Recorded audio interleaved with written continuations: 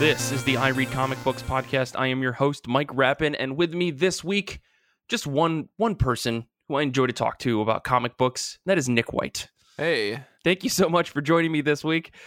We are here to talk about a very special comic book to our hearts, a comic that we've been journeying through together as a strange pair of individuals into this terrible horror hellscape that is Ice Cream Man. Today we are talking about Ice Cream Man Volume 4, Tiny Lives. This is a full-blown spoiler alert for Ice Cream Man Volume 4. This is issues 13 through 16. So if you haven't read them, stop this podcast, go read them, and then turn this episode back on. But Nick, can we just go into this issue saying, what the fuck, as always? Yeah, I think that's always the resounding takeaway. Yeah. Yes. Yeah. I mean, you and I, we read this pretty recently. It came out a little while ago, but I think we both had the chance to sit down and read this for this episode. I mean, this is, as always, W. Maxwell prints with Martin Morazzo, Chris O'Halloran on colors, and good old Neon on letters.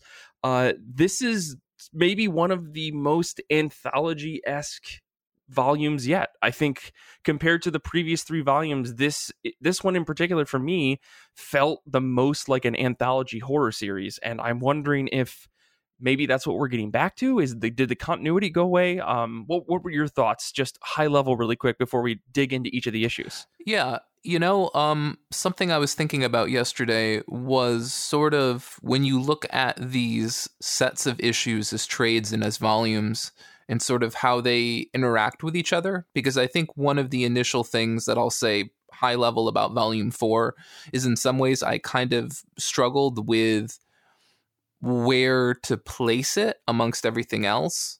And I think kind of the conclusion I came to was that, like, with each subsequent volume, like if you've read Volume 1 and you're about to read Volume 2, a lot of the ideas in Volume 2, and not even like the story or the narrative, but in terms of the tone and the tropes and the structure, like the next volume relies on you having the knowledge of the tropes and the structure of the previous volume, but it's but it's also going to subvert them. So it relies on the knowledge, but it's also not going to give you more of that. It's going to subvert it.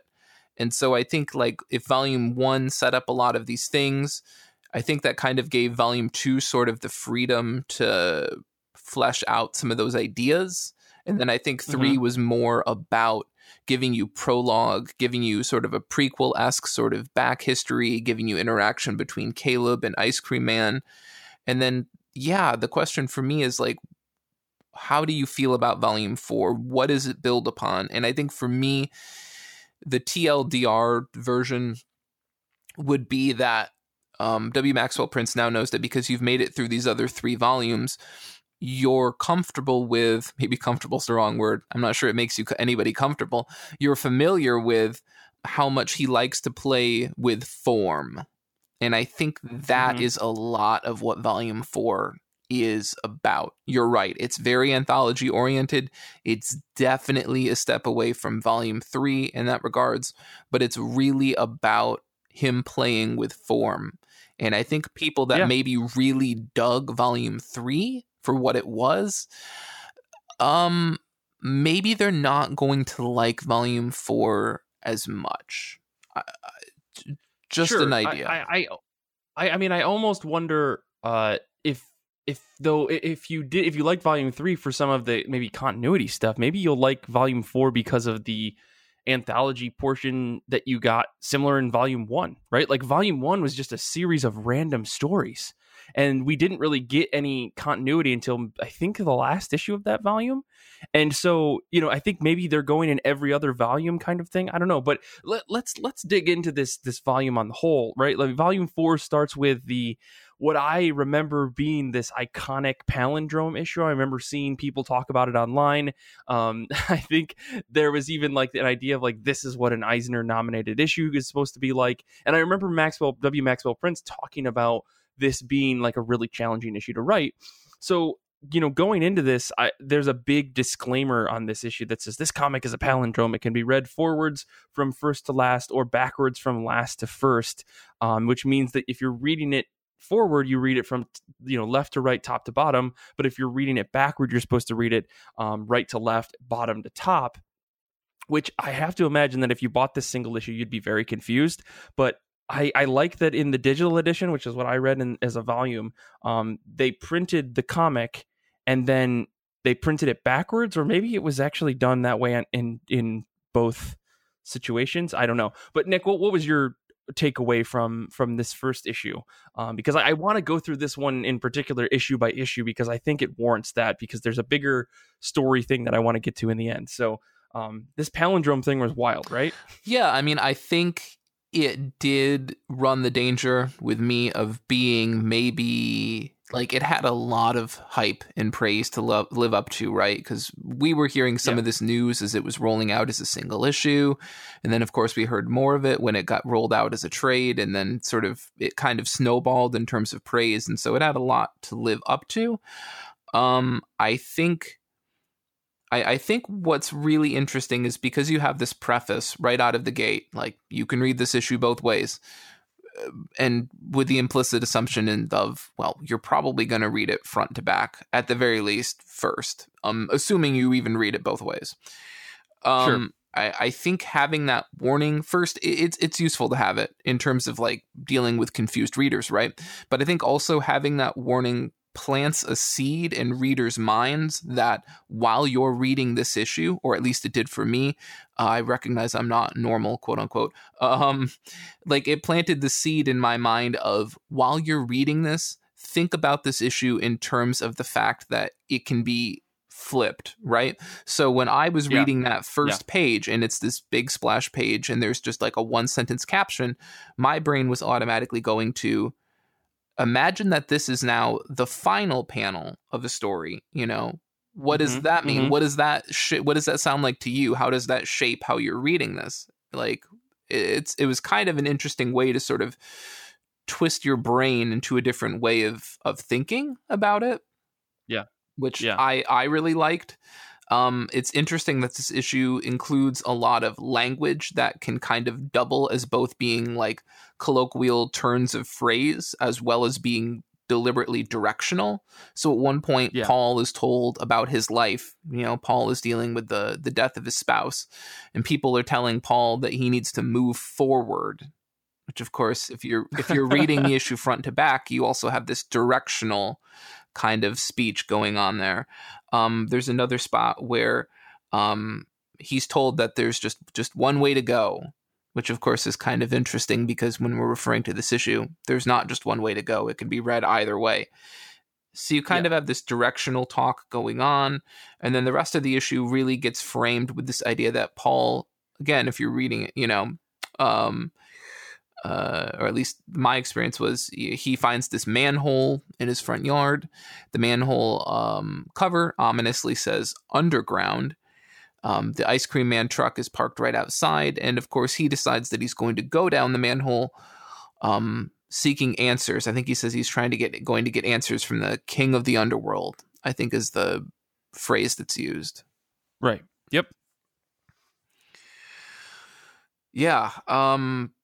I mean, I think what's interesting from there is that you have a lot of panels that are very carefully, and that's probably even an understatement, very carefully constructed to be read both ways. So when you have him holding a balloon in the middle of like an open space and he's floating, is he ascending or is he descending, right?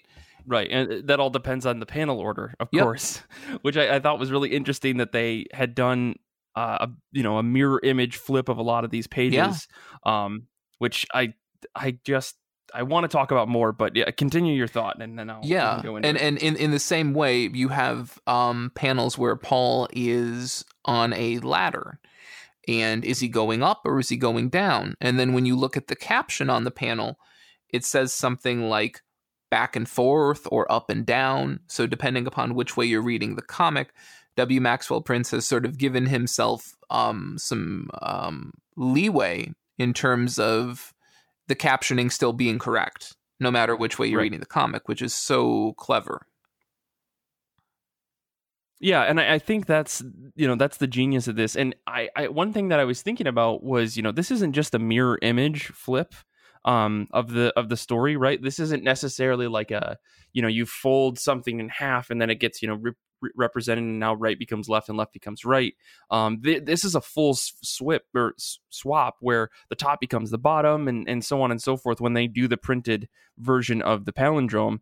Because the thing that this made me think of was there's a chapter in Watchmen that uses this similar technique. Like, it doesn't necessarily supposed to be read front to back to front, but in Watchmen, and this is the only book that I can think of, someone out there at me if you know of another example, where Dave Gibbons and Alan Moore, they had come up with an issue where if you folded each page on top of its like opposite, right? So page 1 and page 22, the panel layout would be the same if you ran them face to face to each other. I thought that it's a really interesting thing with like even the action, even the thought, even the bubbles and captions and stuff all line up for the most part. But this is not that. This is a full flip in reverse, right? Like top becomes bottom, left becomes right, and the only thing that doesn't change is the text.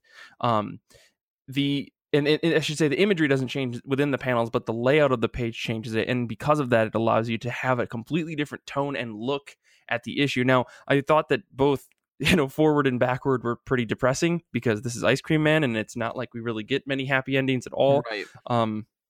Though it seems like the, reading from back to front was a little bit more uplifting, but kind of cynical. Right? Like the ending becomes, well, that's one way to go. Move forward, Paul. People sure love to give advice.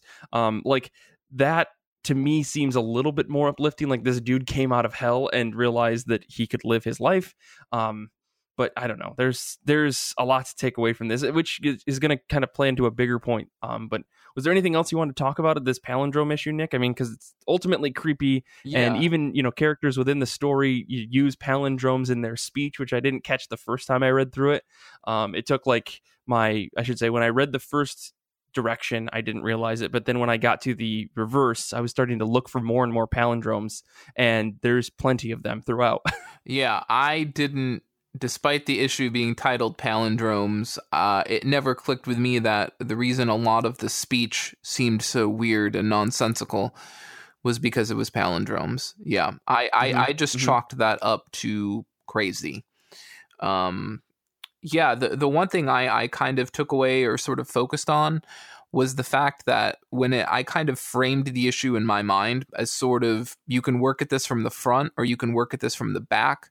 Like, my kind of thing I focused on was what happens when the two meet, like what happens at the center. Oh, yeah. And what's interesting is that there's one panel at the middle that is shared by both forward and backward. If you're reading it forward or you're reading it backward, each one mirrors the other in the sense of having the exact same panels. As you said, they're rearranged, but each has its own respective panel mirroring the other, except at the very middle of the book where they share the same panel.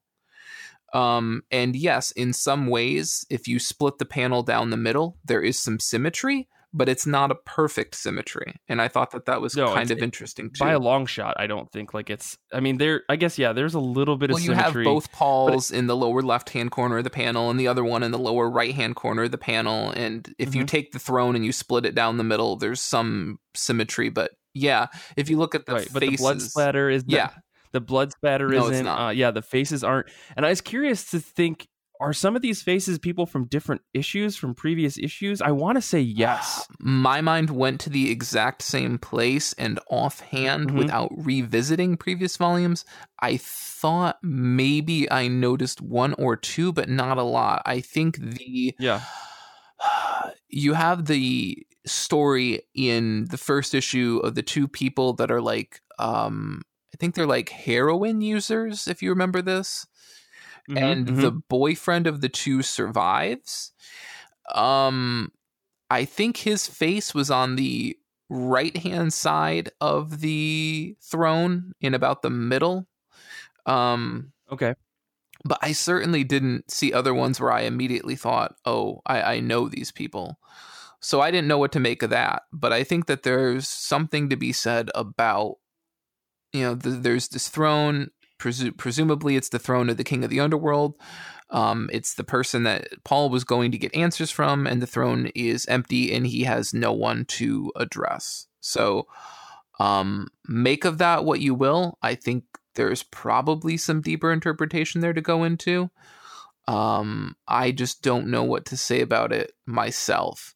I think it's also interesting tonally that this issue kind of has a different take than, say, an issue like Triptych, where it's the idea that you can make decisions and end up in very different places than if you'd made different decisions.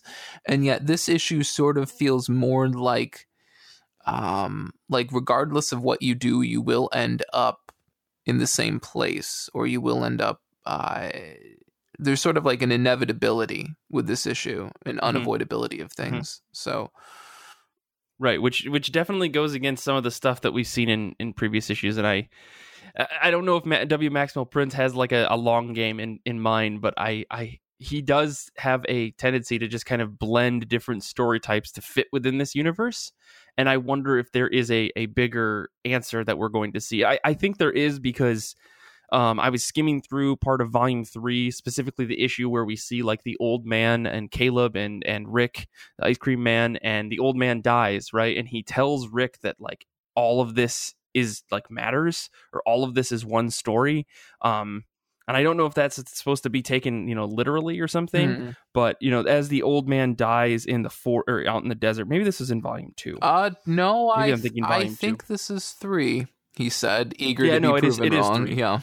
Yeah, it is 3. And this old man, he is killed by Rick, and he says to him, "On to the next one, Caleb. Everything is one thing," which like I think was a big question when we read the last volume anyways. So again, it's not to detract too much, but like, yeah, it seems like there is something that I think W. Maxwell Prince is trying to explain with continuity, and we just haven't gotten the answer yet. I think if we go into some of the next stories, maybe we can explore that further. Yeah. So is there anything else you wanted to mention about this first issue? I realize it's probably the big whammy in this volume, but I know these next ones have some pretty cool points. Yeah, I mean, the final thought I would say is when I finished it, I think my kind of takeaway in some ways was, gee, it seems like Ice Cream Man really isn't that present in this issue. He doesn't seem to maybe be pulling strings. I found that kind of interesting. His presence seems kind of diminished. And I think I sort of took that idea with me as I started visiting these other stories. Sure. I mean, and it's, we'll see as we get into the next few ones. Like Ice Cream Man's presence in this volume is actually pretty minimal. But so moving on to issue number 14, this is Down and Across, which has a wonderful cover, with a little bit of a crossword of sorts on the front, which is pretty fun. And yeah, we have a story about a man and his wife who don't really talk anymore. They have some bit of marital trouble, as we find out. And the man's wife, she begins to hallucinate. Her name is Rita. She begins to hallucinate that the people that are building their guest house are murderous, rampaging folks. She's freaking out about one of them not wearing a shirt. "Quote unquote hallucinate." Yeah, quote unquote hallucinate, which we'll get into. And the husband runs out to go get more crosswords, where he runs into Ice Cream Man, and things kind of come to a head as he begins to hallucinate some awful things about their past, including their child dying as a stillborn. And Rita begins to see more hallucinations, and as the husband runs home, he starts to see all sorts of bad things, and she almost shoots him. And the story ends almost in a happy note. I don't know, Nick. What do you think? I have a thought about this, because on the whole, we've seen these, black void-eyed terrors, I think in previous issues. Right. But I mostly just really love the panel layouts in this, where the entire thing kind of feels like a giant crossword puzzle. But yeah, what were your thoughts on this? Well, I mean, first off, this is one of those issues that if you have an eye for details, you're going to go insane, or you're going to love it. I guess take that however you want. For me, in some ways, this story somewhat falls into other ones we've seen in volumes, especially volumes 1 and 2, where it's sort of a be careful what you wish for kind of thing. We've seen this in other stories with like the musician who always wanted to be a star. I think that was volume 1. And in this one, we have this guy who just wants to do his crosswords. and he goes to the store and to the Five and Dime, which I'm sure some readers caught. The store right next to the Five and Dime is named O'Halloran's, which I thought was kind of funny, given that that's the colorist. I did notice some other interesting little details. When Earl is initially doing the crossword, we get a glimpse of it, and most of the answers are cut off or cropped out, except for the phrase lickety split. Also, if you look a little bit closer, even though these clues are somewhat cut off, I think we can parse that one of them is the word ambulance, which is an interesting callback to the end of volume 2 for pretty obvious reasons. And there's also the word kill, which, I mean, you can't do much about that. What do you want? I mean, like, that's this book. But yeah, you're right. The wife Rita is mad because contractors working on their house are smoking doobies while they're working on it. Earl says that doesn't matter because, who cares about having a guest house if you're never going to have any guests? And then that just devolves from there, exactly as you would expect an argument too. Of course, Ice Cream Man is running the Five and Dime. This is pretty much all we see of him in this story. He's not in it for very long. It's also kind of interesting because I think in a lot of previous stories, there's usually a panel or a cutaway or something that hints at a slightly more sinister Ice Cream Man, or it's sort of that like turn to camera shot and he, shows a glimpse of his weird teeth or something like that. And we just don't have those many moments that are like that in this book. I think he's pretty quote unquote normal, which is a little bit, disconcerting and weird.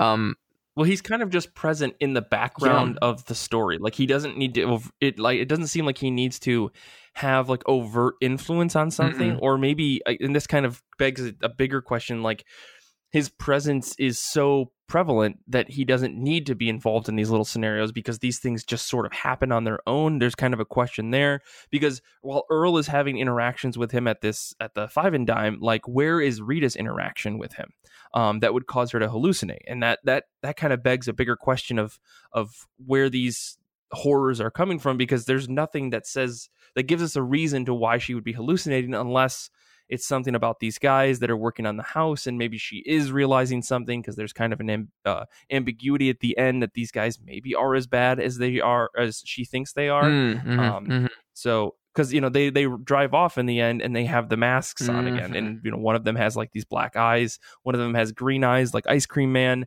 He's got a mask, and there's a third guy with a mask on. So I don't know. It kind of begs a bigger question that I think we talked about in volume 2, which is, how much has Ice Cream Man taken over this town or this city, which to me actually asks another question of, is it just one town? Is it just one city? Because I think in volume 3, we see that he's in like Costa Rica or something. He's in like a South American we see him on country. the border. There's the story called border, like a border story or something like that. You're right. Sorry. I don't know why I said Costa Rica. It was clearly Mexico. I'm just an idiot. Well, we also have the story with the big corporate office in the skyrise sort of skyscraper where everybody's going mad, and we know that that's like supposed to be several towns over or something like that. But but I see your point. No, I think this story kind of goes to some interesting places. We do see that Earl chooses to do this crossword, and unfortunately a lot of the crossword seems to be about relationship problems, about sort of personal tragedies within his own life. And so we have a lot of things like that. And simultaneously, you as you said, you have Rita becoming increasingly more and more paranoid that something is going on with these contractors, to the point that she believes that they are going to try to kill her. Interestingly, simultaneously, both Earl and Rita decide that their problem is going to be remedied with a gun. Which I thought was interesting. They both arrive kind of at the same thought, but with very different intentions about what to do with that item. I thought that was curious. Obviously, Earl is thinking about shooting himself. Rita is thinking about shooting the contractors. And they both arrive at the gun, which is really also interesting. I don't know if you caught this throughout the issue. Earl says something about how he likes the crossword because it forces his vocabulary to move outside of the normal, boring, banal day-to-day terms that are thrown at him, like fixed rate mortgage or something like that. And one of those terms is like,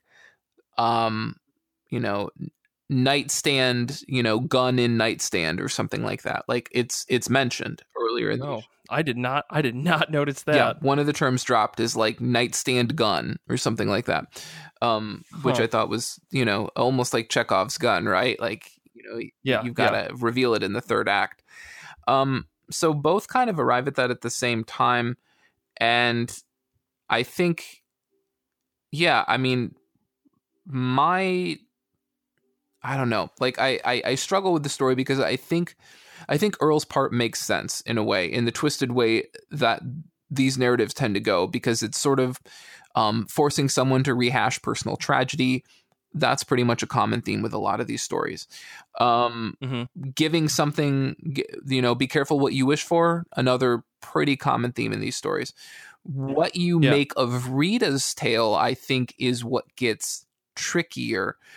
For me, I kind of look at it as, she criticizes the crossword puzzle. She says it's a waste of time. He's not getting out there, meeting people, socializing. I think she says something like, when was the last time you talked with Ted, whomever Ted is? But at the same time, I think what we're seeing is that she is also kind of bored, and she's reached that point where she's just maybe trying to find things to obsess over. She's trying to find things to be upset about. And so for me, I kind of interpret her dealing with the contractors as sort of like she's looking for things to be unhappy about, or she's looking for things to be upset about or to fixate on. And I think in that regard, maybe, she says, Earl, what you're doing isn't great, but she doesn't seem to be actively engaging herself in, keeping herself busy either. Sure. Of course, what gets tricky is like, what do you make of the fact that these guys seemingly try to kill her, or that they suddenly like transform into like their Mad Max alter egos, right? Right. With that weird mask and shit. And what do you make of that? I don't know. Well, that seems to be like a, I don't know, like a classic Ice Cream Man influence. The thing that I thought was interesting was kind of the break in the story. Not to completely just like move off of that piece, but the thing that I was just skimming through here again, and I forgot that I had noticed this last night. There is a moment where Earl is doing crosswords, and anytime we see that like Times New Roman in caption, usually that's Ice Cream Man narrating something, right? And so he's narrating, talking about Earl, and then at one point Earl is sitting down on a park bench doing his crossword, and he starts to hear Ice Cream Man's voice. And I think that's where the story starts to really kind of kick into high gear to wrap itself up, where Earl starts questioning these captions, like whose voice is that? Who's there? And he starts talking to the captions. And I think we've seen that in previous issues where someone suddenly realizes that that there is a voice out there that's narrating their lives, right? This kind of semi-omniscient narrator becomes like actively aware by the characters become aware of it. There is an intention there, right? Is Ice Cream Man trying to break down a wall in that moment, and suddenly the characters are aware of it because Ice Cream Man clearly isn't omniscient. He doesn't know everything that's going to happen, or he's not omnipotent, or whatever you want to call it. Well, right? It's also interesting because omnipotent. When you have Ice Cream Man doing that, he starts, after you have Earl on the bench, Ice Cream Man starts saying like, oh, like what's a 6-letter word for, when your daughter was born, or things like this. And so Ice Cream Man starts dictating these terms, right? And he says, solve this puzzle, give me the answer to this, tell me what this means. And there's a point where Earl snaps out of it, and Earl says something like, oh, like what's a 4-letter word? I shouldn't be doing this. What's a 4-letter word for where I belong? Or, there's no place like whatever. And so Earl flips the script on Ice Cream Man, and he starts coming up with his own questions that he wants to answer, which I thought was interesting. And so you have this moment where Earl kind of flips the script and says, no, like, I'm going to call the terms on this. Right. I mean, and this maybe even begs a question of, is this somebody pushing back against Ice Cream Man for really the first time and succeeding? Because by the end of this issue, you know, both Earl and Rita are fine. Right. There's outside just of the this fact whole... that one nearly murders the other. Yes. Mm-hmm. Well, right. But all things considered, you know, compared to a lot of other stories, especially some even in this issue or in this volume, right. like these two people end up mostly okay. I mean, compared to a lot of others. So is this an example of someone just getting one over on Ice Cream Man, or was the actual story about these, you know, three contractors suddenly becoming influenced with, you know, evil powers, which is kind of what we see at the end? Well, it also kind of has that element, which I think we've seen in other stories, which is that Ice Cream Man simultaneously with people is sometimes trying to it's like a really twisted like fable, because he's trying to make people learn maybe about something that they're doing in their life that is unhealthy or that maybe needs to change, but then also he's totally okay with and completely on board with you know, sometimes you learn the lesson but it kills you, or you figure things out but it's too late, right? Like we've seen this with other narratives, and I can't immediately think of one that comes to mind, but yeah, in this one you have this idea of, you know, the Rita and Earl, you know, coming to terms with the fact that, you know, maybe they need to change up or put more effort into their relationship or something like that, right? Of course, the thing is that in coming to that realization, they do ultimately, you know, nearly kill one another or themselves. So, and that, of course, is something Ice Cream Man is totally okay with. Yeah. The other thing I would point out in this issue, and I think I'm just going to briefly mention it here because I think you're going to see a lot more of it in subsequent stories, and I think we can talk about it also as an overall overarching theme at the end, is that you start to see a real ubiquity for Ice Cream Man branding. It is all over everything now. When you go into the Five and Dime, it's on, like, I don't even know what to describe it. Like, I think we've all seen like those like mini like portable cooler thingies in like gas stations where they're like filled with ice and they're only like 3 feet tall. And it's just like one on like wheels, and you push it around and they fill it with ice and they put pops in it. Like there's one of those that says Ice Cream Man. The advertising panel over the top of the cashier station, that says Ice Cream Man. There's like a little, you know, the gimmicky shit that you see like on the cashier's counter that you can buy right at the register, and it's like lighters or batteries or whatever. Like there's little what look like Ice Cream Man lighters, and those say ICM. You're seeing a lot of this, and as this trade goes on, you are just going to see more and more and more and more of this.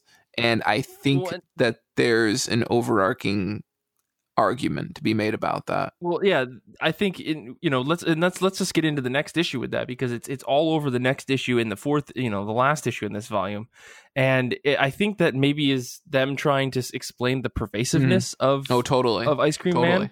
Like he is everywhere, he's in everything, he's on newspapers, he's unchallenged and unchecked. Yeah, and he's become a part of the social norm. Yeah. I mean, I don't think these horrors or anything that are normal, but I think that his influence is part of everything. And maybe that's what they're trying to say there. And maybe that's what this volume is. Like, these people are experiencing these things because Ice Cream Man, like I said before, doesn't have to be involved directly with any of these things. No. Instead, it's just his presence is so pervasive that it's a part of the shit's kind of on world. Autopilot now. Yeah, it's driving itself. Which I guess, gets us into this next issue called, Coat Story Check, where a woman finds a coat and then goes crazy at the end, right? That's all the story Coat Check story for me, offhand, is probably the one that I quote unquote understand the least. Okay. Yeah. Explain. Yeah. Explain. There was a lot here that I didn't know how to parse, and I think there's a lot of meaning laden in this issue that I really didn't know what to do with. So at the core, the issue involves this woman named Lillian, and she is on a date towards the beginning of the issue, which she cuts out on, goes to get her coat from the coat check station, which is run by Ice Cream Man. And he offers her a coat that is not hers, and she's pretty dang well aware that it's not hers. Unsurprisingly, it's a little hard to read, but if you zoom in on the label on the coat, it does say ICM, which will probably surprise nobody. And of course, what I think is interesting is that, as I said, it's not an issue of it being a super similar coat, and she just takes it. She's fully well aware that it is not her coat. Says something to the extent of, "Oh, I just needed a new coat anyways," and takes it. And yeah, that's not a good way to sort of garnish sympathy right out of the gate for this person. Yeah. We sort of follow her as she goes walking, I think, through the city to go visit, I believe, her mom. No, I'm sorry. Well, she's going back to a friend's house. Right. Yeah, well, I think it's like her current friends with benefits that she's with. Exactly. And then the next day she has to go visit her mom after she has a horrible nightmare where her friend / lover tries to jump her in the middle of the night with a mask on, mind you. Note, there's a mask in this one too. And note that it's aesthetically similar and yet not the same to the Mad Max / Fallout one that we see towards the end of issue 14. Right. What does one make of that? I don't know. I don't know, other than that it is a recurring imagery. That's it. Yeah. I have a theory, but let's get through the rest of this issue, and then we can talk about that, because Lillian, she has to go visit her mom to give her a bath, and her mom is focused on all these various items. And at the beginning of this issue, we see Lillian in a mental asylum, right, or a mental institution, and she's kind of chiming on about some weird things, focusing on objects. And when we finally see her mom in this flashback, her mom's doing the exact same thing, right. And it is very sad, yes, to say the least. Yeah. And her mom has this teddy bear with the Ice Cream Man hat on it, which you will see, I think finds its way into 3 out of the 4 stories in this book, which is interesting. I did not notice that. Oh, yeah. It's... I should say I didn't put that together. Yeah. And I think ultimately, she's seeing these different things. I think there's commentary about bugs. She sees this boy that's carrying a balloon and tells her, you shouldn't, quote, "you shouldn't wear someone else's jacket, Lillian," which, I mean, solid advice. Oh yeah, there was a finger in the pocket of the jacket. Right, which is also interesting because there's a moment when she's talking to her mom, and her mom says, "Oh yeah, this nice boy came over here with a balloon. We were playing games. One of these games was counting to 10 on our fingers, but I could only count to 9, which I immediately went, okay, there's going to be a finger somewhere down the line. Sure enough, there is. It's in the pocket of the coat. What do we make of all of this? I don't know. I think if there's like an overarching kind of theme or universal idea that we sort of hit at, that I think W. Maxwell Prince knows will ring true for a lot of people, it's maybe the fear that we grow up to resemble or become our parents, whether that's in terms of attitudes or behavior, or in terms of genetics, in terms of, if our family members were dealing with some, malady of one sort or another, the fear that we too will face that, and whether or not maybe even that becomes like self-fulfilling, I don't know. Because I think in some ways in this story, you wonder about how exactly that's playing out for Lillian. So Yeah, there's a lot of other stuff to dig into. When Lillian runs onto the subway, I don't know if you saw this, but on the steps running down into the subway, there's like messages. And it says something Oh about yeah, like, are want you help? having hallucinations too, or something like that. And then there's a Yeah, it's like billboard on the back wall of the subway, which is mostly blocked by like the girders or whatever holding the subway up, but you can still get the letters ICM and then a bow tie symbol. yeah, yeah. I mean, it's ICM is all over the place. I mean, Lillian ends up in a room in this somehow in the subway that the boy with the balloon points her towards, Mm-hmm. and it's a million different versions of Lily in the same coat. I mean, Largely different hair colors. Yeah, they all have different hair colors, and I think they kind of represent like different realities to a certain extent. That's what I took from it. So I don't know because there's this. By the time that we get to the end of this, the boy is back with the balloon, and he says, come, your throne waits, sit and be queen of the lilies. Like, she is the final version of all of herselves or something. I don't know what necessarily to take away from that. My overall thought was that, she worries that she's going to become her mother, and then she does. Mm-hmm. And that's like fear playing into itself. Right. Simply because you thought it and you wanted to avoid it, therefore it became that thing, versus not worrying about it. So but the end of the issue ends with this field of lilies covered in bugs, which again, Ice Cream Man, bugs, destruction, chaos, all this stuff.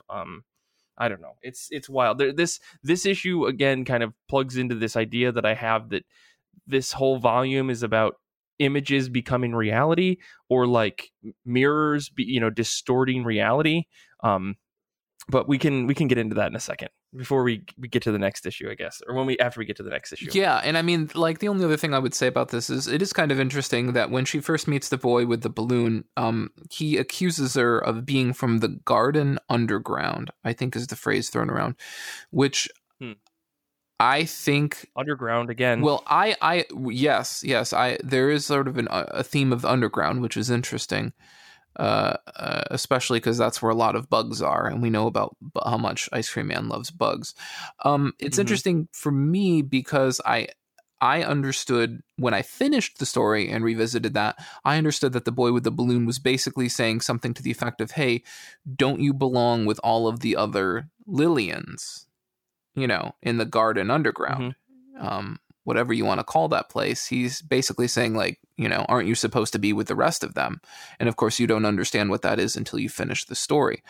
As for what to make of the dozens of lilies, I didn't know what to extrapolate from that, but well, there's I think just kind of reflecting on it now, Lily in the subway, there's a bunch of different hair colors that she's wearing, and they all have coats on. And if you look at the last page of this issue, there's a bunch of different lilies in a field, all with similar colors.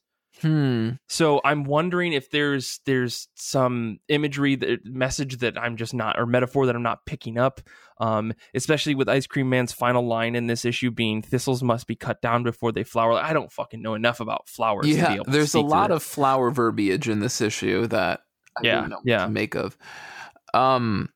Yeah, it's Also, it's worth noting that there's a lot of crossword puzzle imagery that finds its way into this issue. If you look at the shirt that Lillian's wearing on the date, it's definitely looks like a crossword puzzle. Also, especially on the cover too. Yeah, and if you look at the painting in her lover's apartment, that also looks like a crossword puzzle. If you look at I think it's the rug at her mom's house, it also looks like a crossword puzzle. I mean, yeah, Nick, is it just checkerboard patterns or vaguely resembling checkerboard patterns? Sure, but it's hard to ignore. Right. There's a rug. Yeah. Oh my gosh, I didn't even notice that in my first read. This is kind of like.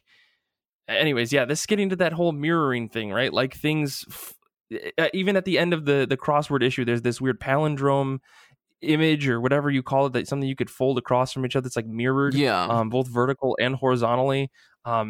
there's definitely something that I think he's trying to say in this volume about like reversing images and like things that reflect upon themselves, or even like what sort of meaning do you pull from repeated imagery, right? Like what sort of like meaning are you creating, possibly? What sort of meaning are you self-creating out of recurring imagery? Because once you start finding, you say, oh, this looks like a checkerboard pattern, and then you see Lillian's shirt and you're like, oh, that looks like a checkerboard pattern, and then you're like, with the painting, you're like, well, it's close enough, so I'm going to loop it in, and then you're like, well, the rug doesn't look exactly like it, but it's still close enough, so it's sort of I think in some ways, W. Maxwell Prince has gotten in your head to start hunting out this imagery and then asking, like, what meaning are you providing this?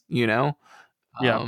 Well, I'm sure there's some sort of like interconnectedness between these stories that we're probably supposed to draw out of it, because like I think you said this volume really contains, or we were talking about, this is more of an anthology issue. Like there doesn't seem to be any real direct connection between any of these stories in comparison to previous volumes where every couple of stories would have some sort of connectedness. Not all of them, but some of them would. Or a character would weave from one in and out of another. Yeah. Yes, exactly. With the exception of Ice Cream Man, right? Yeah. So yeah, I guess I don't know, and it's interesting because I think the next issue has no connection to anything, or at least any of the other stories in this volume, unless you really disagree. But this next one is a pretty wild ride. So maybe we should get into that because we're running long on this episode because there's so much to say about Ice Cream Man, folks. Yeah, absolutely. But yeah, issue 16 is called Tiny Lives, and I don't know, Nick, you want to sum this up really quick? Yeah, so basically with Tiny Lives, you have this situation where you have a single dad who's raising his daughter. He, of course, is concerned about doing that properly, and so we find out that he's kind of going to a support group for single parents.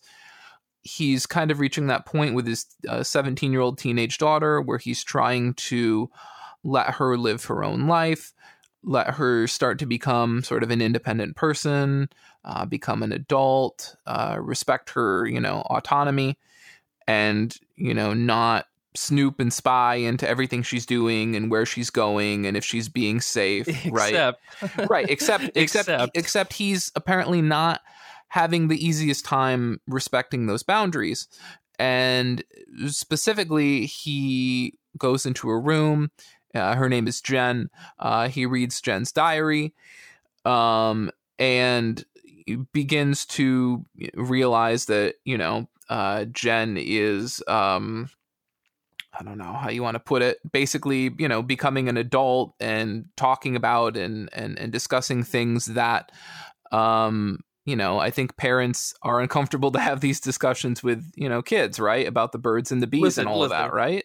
I was going to say, let's just be explicit here. I mean, he's worried that she is having sex with some boys in high school because she keeps saying she wants he's just worried at the beginning she's having a relationship with one person. Right. And as he's reading her diaries is that she's ready to quote unquote do it. Yes, yeah. And as the story goes on, he keeps checking on this diary, even though he knows it's going against her boundaries. And she keeps talking about, oh, she did it with this boy, and now she wants to do it with another boy, and now she's going to do it with another boy, which happens to be the son of another person that's in this single fathers group, which I thought was pretty interesting. The police officer. Yeah, the police officer. Mm-hmm. But what she means by doing it isn't necessarily what you and I may think, Nick. Right. It's actually fucking murder. Right. And her talking about going to the store to buy some more you-know-whats for protection, she's not talking about, protection. She's talking about knives. She's talking... Yeah, we're not talking condoms. Right. We're talking kitchen knives. Yeah. Which is... It's such a fucking left turn because W. Maxwell Prince, over several journal entries, really carefully, firmly sets the scene that you think this is an issue of a dad struggling to deal with his daughter's sexuality. Yes. He really layers it on there pretty thick to where you're like, there's no moment in your mind where you're actually even considering that this is about anything else. It's really carefully layered. And then you find out she's killing people. And what's really interesting, and we always know that W. Maxwell Prince loves to play with form, and here a lot of that is being shown through the journal entries, the form of the journal entries. You've got a quote of the day at the top, which is really interesting because when you interpret it alongside each of the journal entries, there's sort of a weird correlation. I think there's one about by Amelia Earhart, which is about, like a woman should be free to do whatever she wants and nobody should get in her way. And that's the posting where Jen is talking about how, at least the father thinks that she's going to go, have sex with 6 or 7 or 8 different guys in her school. And then the following post where we find out it's about murder, it's a Charlie Manson quote. Which again, like, it's not hard to do that. It's also kind of funny because, if you've ever been someone who owns a day planner, like a lot of these day planners have like a special like section built in that like maybe 2% of people use, and everyone else is like, fuck you, I wish I just had more space to write in what's going on my day going on. And in this like diary or planner, like that section is called like a mood board, and you write down like 3 different feelings. And like that struck me as like this is the dumb thing that like 2% of people actually use, and everyone else goes, fuck this.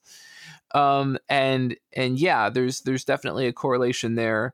Like when she's like, I'm gonna go out and with this one guy, it's like, anxious and scared. And then with the post that correlates with the Manson quote, it's like, I think it's hungry for blood is what it says.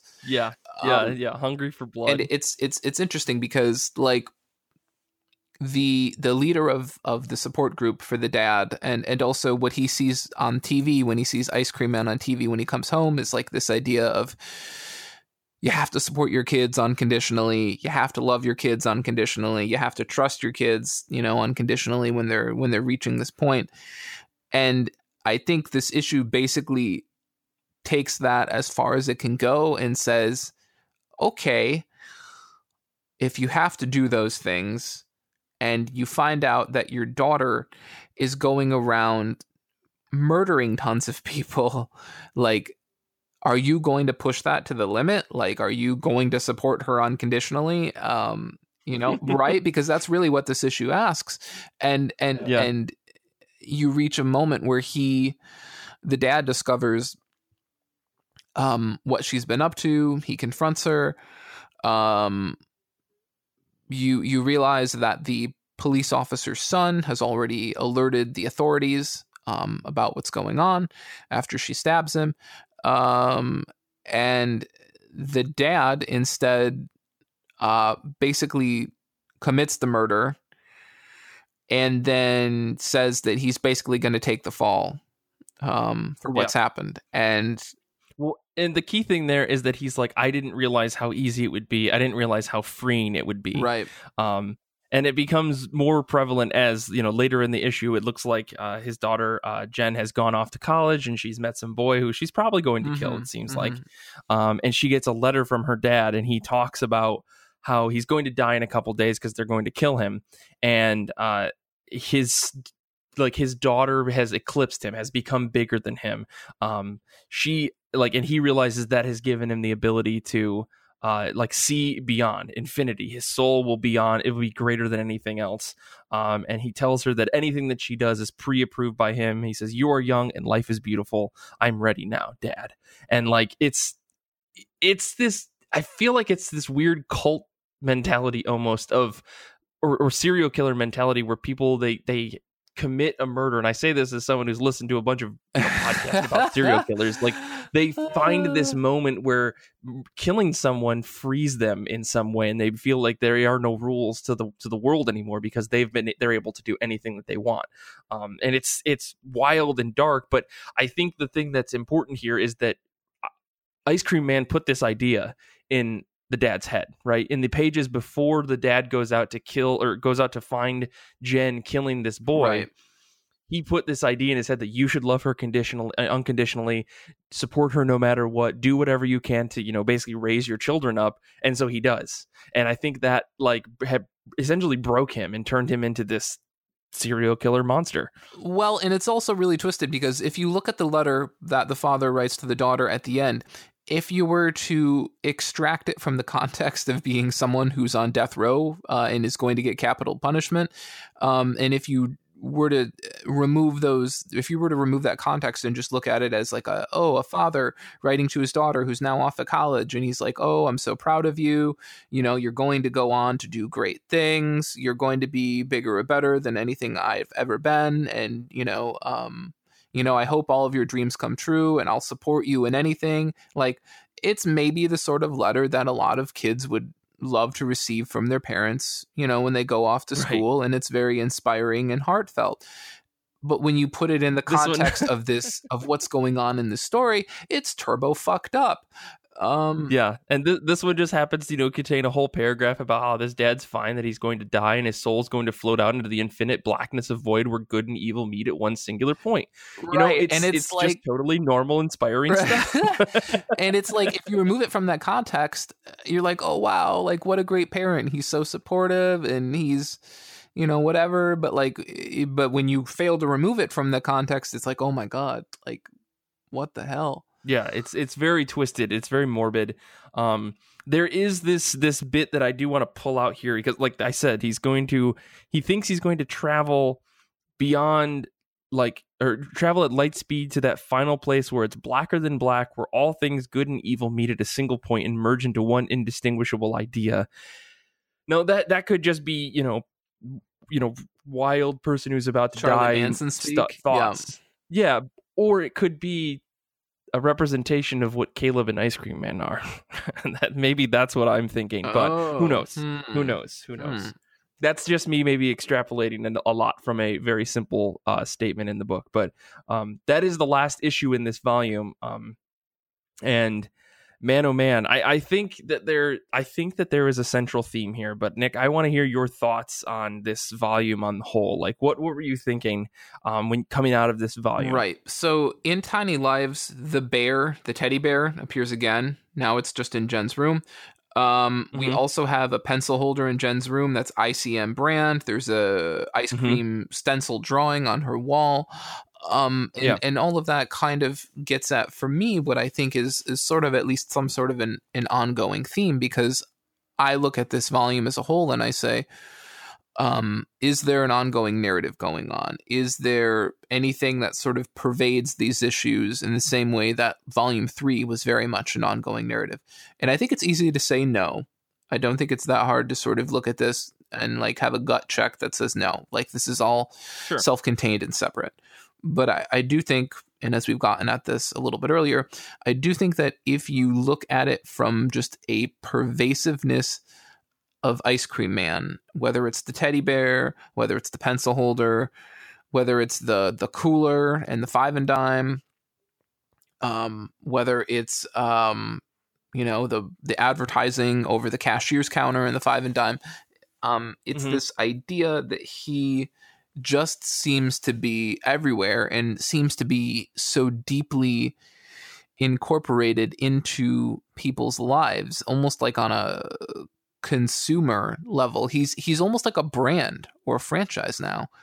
And so he doesn't have to worm his way into people's lives. He doesn't have to put on a disguise and coax people to do one thing or another or get his hands dirty. Like for me, this volume says he is so deeply enmeshed in people's everyday lives that this shit's running on autopilot now. Like he is not having to go out there and meet people and convince them to do something or take something from him or whatever, or sell ice cream to people with bugs in it. Like that doesn't have to happen anymore. This shit is like running itself now, which again, you have to parse a little bit to kind of reach that point, but I don't think it's that wild of an idea. And that's kind of what I see going on here. He has a diminished presence, but that shouldn't be a moment where you're less concerned for people. That should be a moment where you're way more concerned for people, because Yeah. he doesn't have to do that anymore. Yeah. Yeah, I think that's maybe the bigger narrative like theme here is that Ice Cream Man is everywhere. It's I mean, obviously he keeps showing up in stories though, right? His face is there at least at some point, but I don't think it's like you said he's directly involved. He doesn't have to be on the ground to actually be doing anything, right? Because who knows if, in the last issue Ice Cream Man was talking to just this one single dad, or was he talking to everybody? Was he on a network, or is it just a one-off thing? I think that's constantly the question that we have about Ice Cream Man is how much influence is he pushing, and at what point does it become too overt?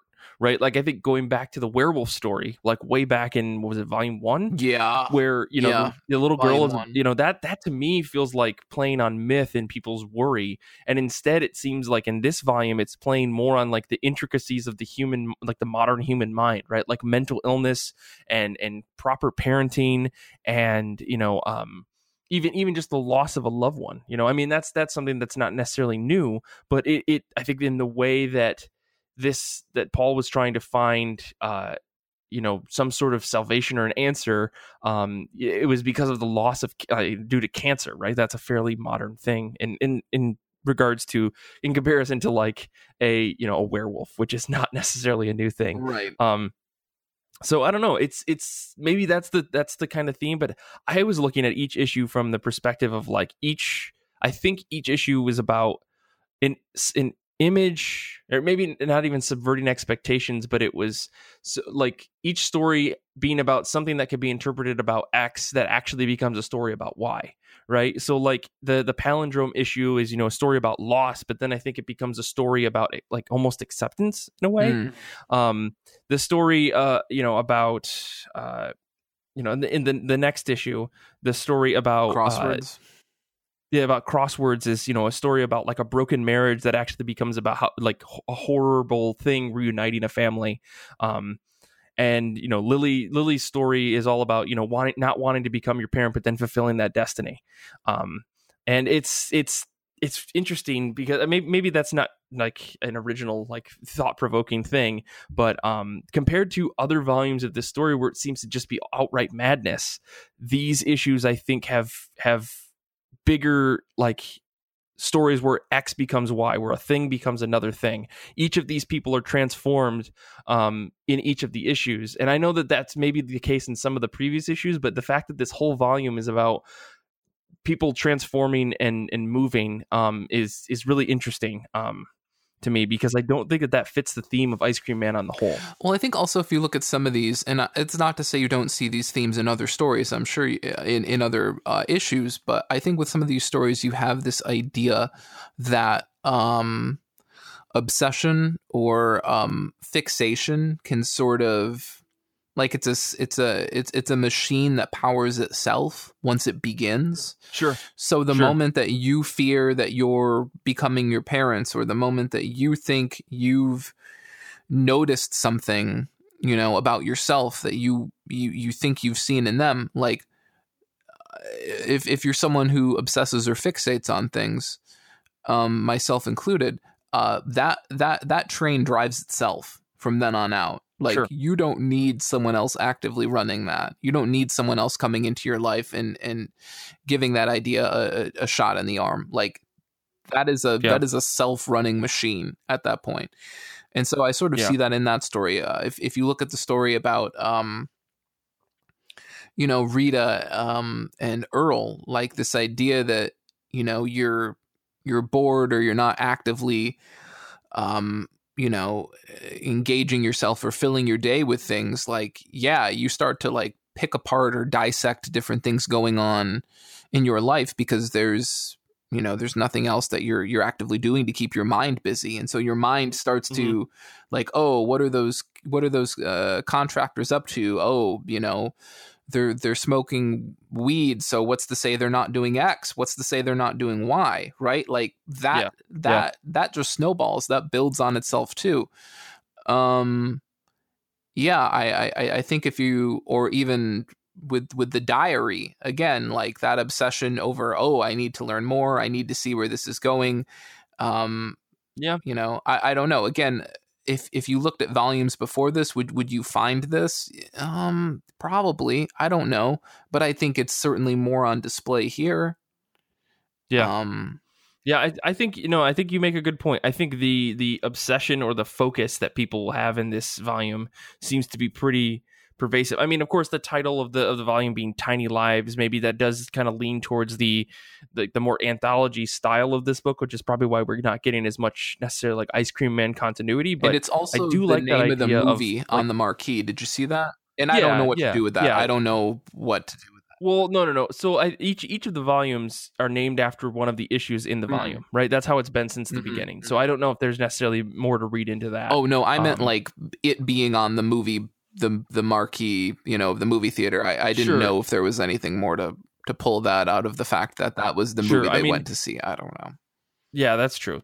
I'm not necessarily sure. But yeah, anyways, this is I don't know. It's another volume of Ice Cream Man that made me feel pretty unsettled last night as I was rereading it. So, I don't know. Any last thoughts on this volume, Nick? Yeah, I mean, I think the takeaway I had when I finished it yesterday afternoon, because I definitely was not going to read it right before bed.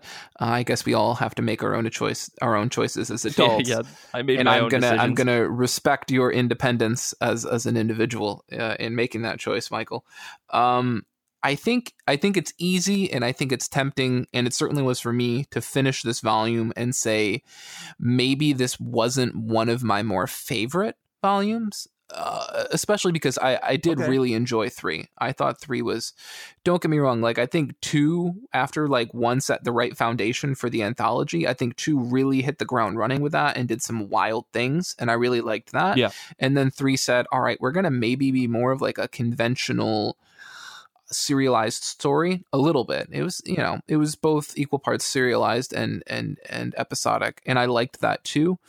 I think it's easy to look at 4 and say that it's like hyper episodic, that it's too episodic, that it doesn't have that blend of at least giving you like 80% episodic, like 20% serialized or something like that.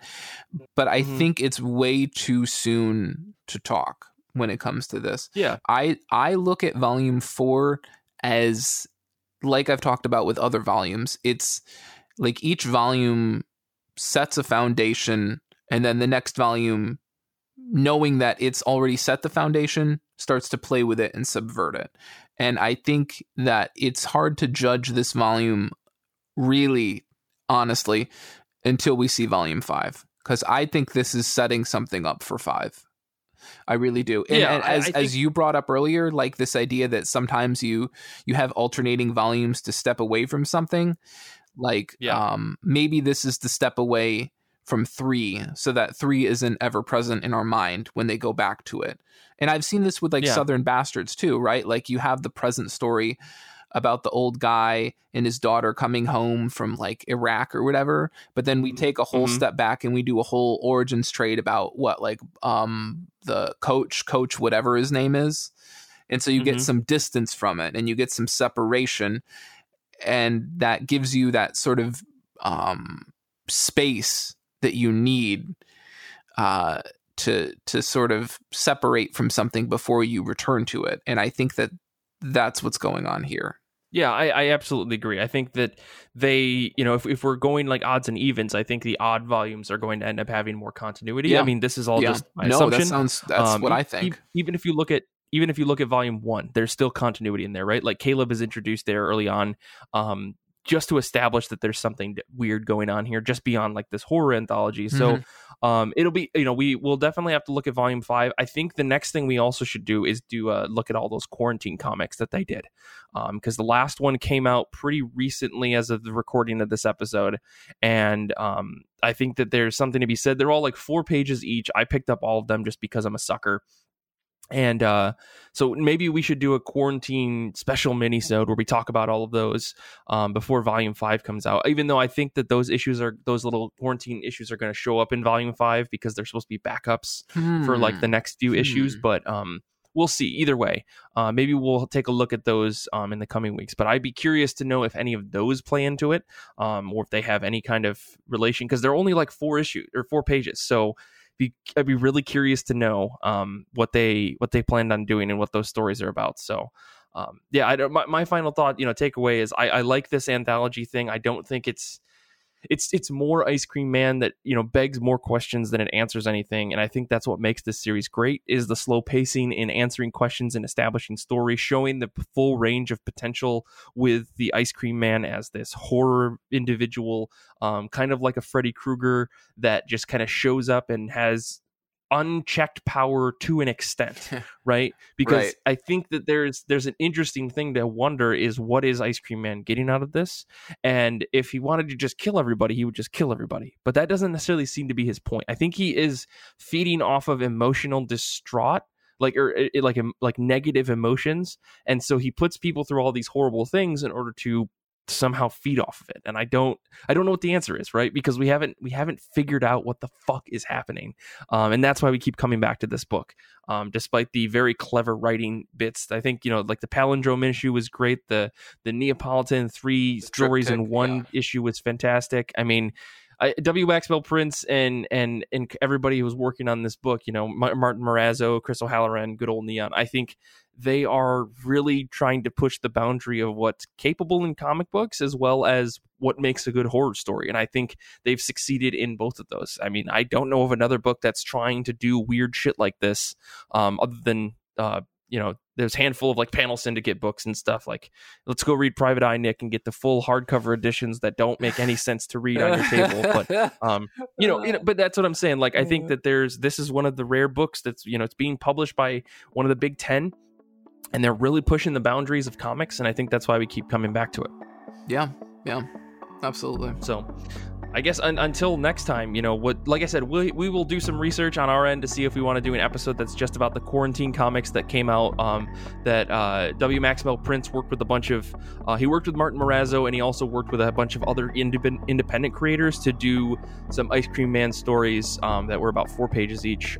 So we'll let you guys know. It'll probably be, if we do it, it'll be much later this year. But anyways, let's wrap this thing up because we've already gone too long.